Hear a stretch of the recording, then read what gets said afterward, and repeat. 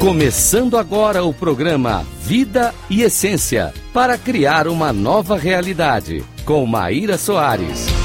Rádio Cloud Coaching.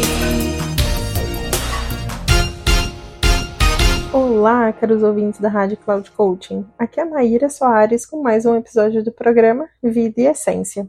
O tema de hoje é o poder do amor na cocriação. Vamos mergulhar nas profundezas do coração e vamos explorar o fascinante poder de transformar. Mas para isso é importante reconhecer o que é o verdadeiro poder do coração. De acordo com as últimas pesquisas, os sentimentos que emanam do coração têm a capacidade única de colapsar a realidade no processo de cocriação. Para entendermos esse fenômeno, é crucial promover o equilíbrio das três mentes, os sentimentos, os pensamentos e as ações praticadas no dia a dia. O universo opera em frequências e vibrações. E quando emitimos pensamentos e sentimentos como seres autoconscientes, nós conduzimos padrões vibracionais que materializam diferentes realidades. Segundo a física quântica, o universo é regido por energias e todas as situações repercutem nessa malha universal.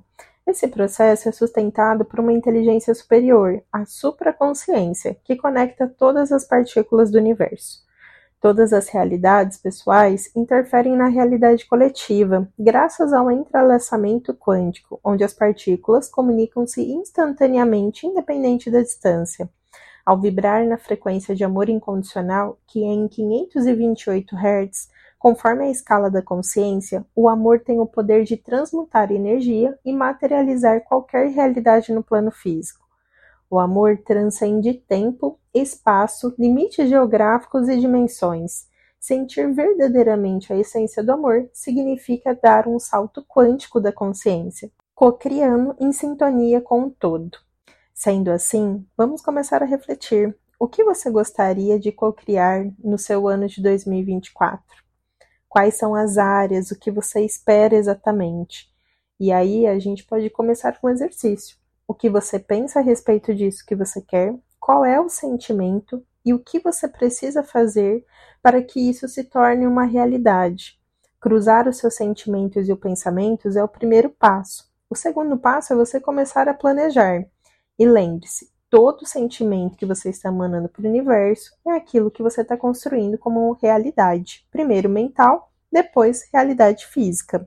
Obrigada por nos acompanhar neste episódio. E lembre-se, o amor é a liga energética e quântica que organiza as ondas de infinitas possibilidades. Seja a mudança que você quer ver no universo e até o próximo episódio.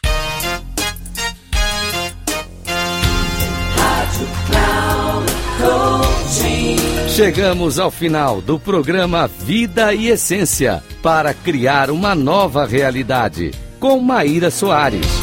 Rádio Cloud Coaching.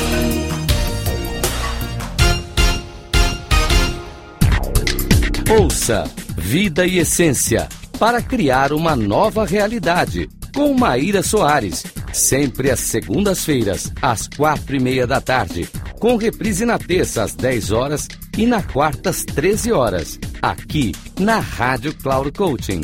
Acesse nosso site radio.cloudcoaching.com.br e baixe nosso aplicativo Rádio Cloud Coaching, conduzindo você ao sucesso.